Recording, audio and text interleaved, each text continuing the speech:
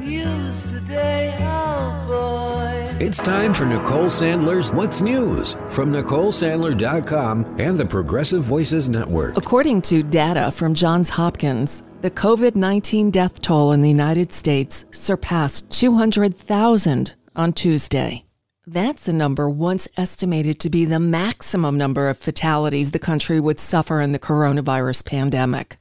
Some public health experts now fear the total could be nearly twice as high by the end of the year. Worldwide, more than 31 million cases have been confirmed, with 965,000 deaths.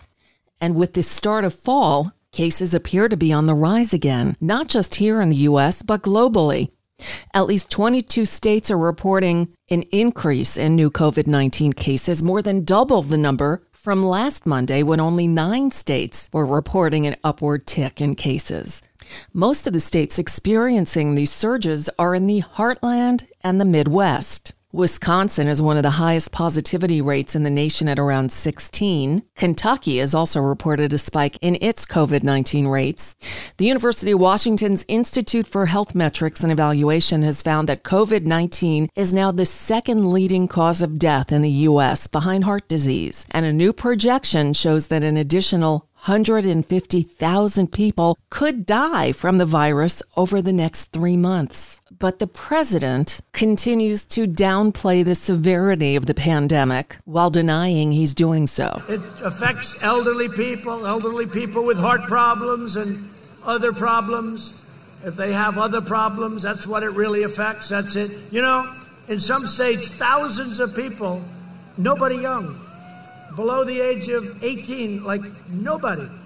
They have a strong immune system. Who knows? You take your hat off to the young because they have a hell of an immune system. But it affects virtually nobody. It's an amazing thing. By the way, open your schools. Everybody open your schools. A new report that's been hyped up by Senator Ron Johnson of Wisconsin and Chuck Grassley of Iowa on Hunter Biden's work in Ukraine has been released just weeks before the November 3rd election.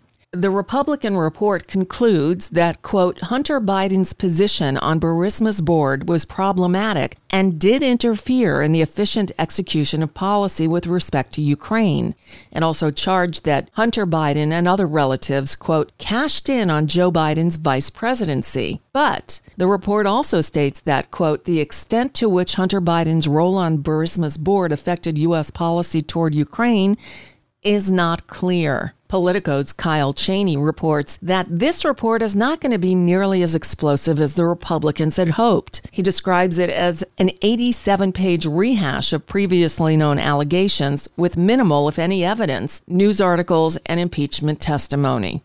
Well, of course he did. Mitt Romney announced Tuesday that he would support Senate Majority Leader Mitch McConnell in advancing the confirmation process for Trump's Supreme Court nominee, basically eliminating any chance that Democrats will have the 4 Republican votes they need to block the confirmation from moving forward. Only 2 Republicans, Senators Susan Collins of Maine and Lisa Murkowski of Alaska, have come out against filling Ruth Bader Ginsburg's seat before the election.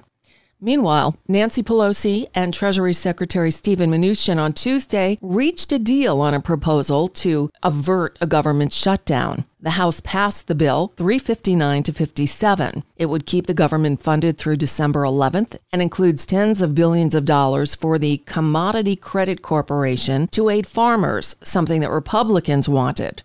Democrats had left that funding out of their original proposal because of concerns the administration had previously used that same funding to divert money to its supporters. What else is new?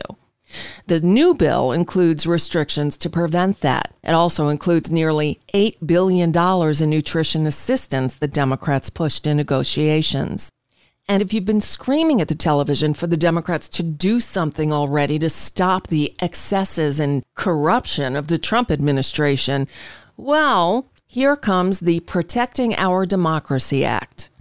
Just about 1 year to the day after Pelosi announced she'd pursue impeachment charges against Trump, House Democrats unveiled a sweeping package of reforms on Wednesday morning designed to strengthen the ability of Congress to check the executive branch and prevent abuses of power, especially by the president.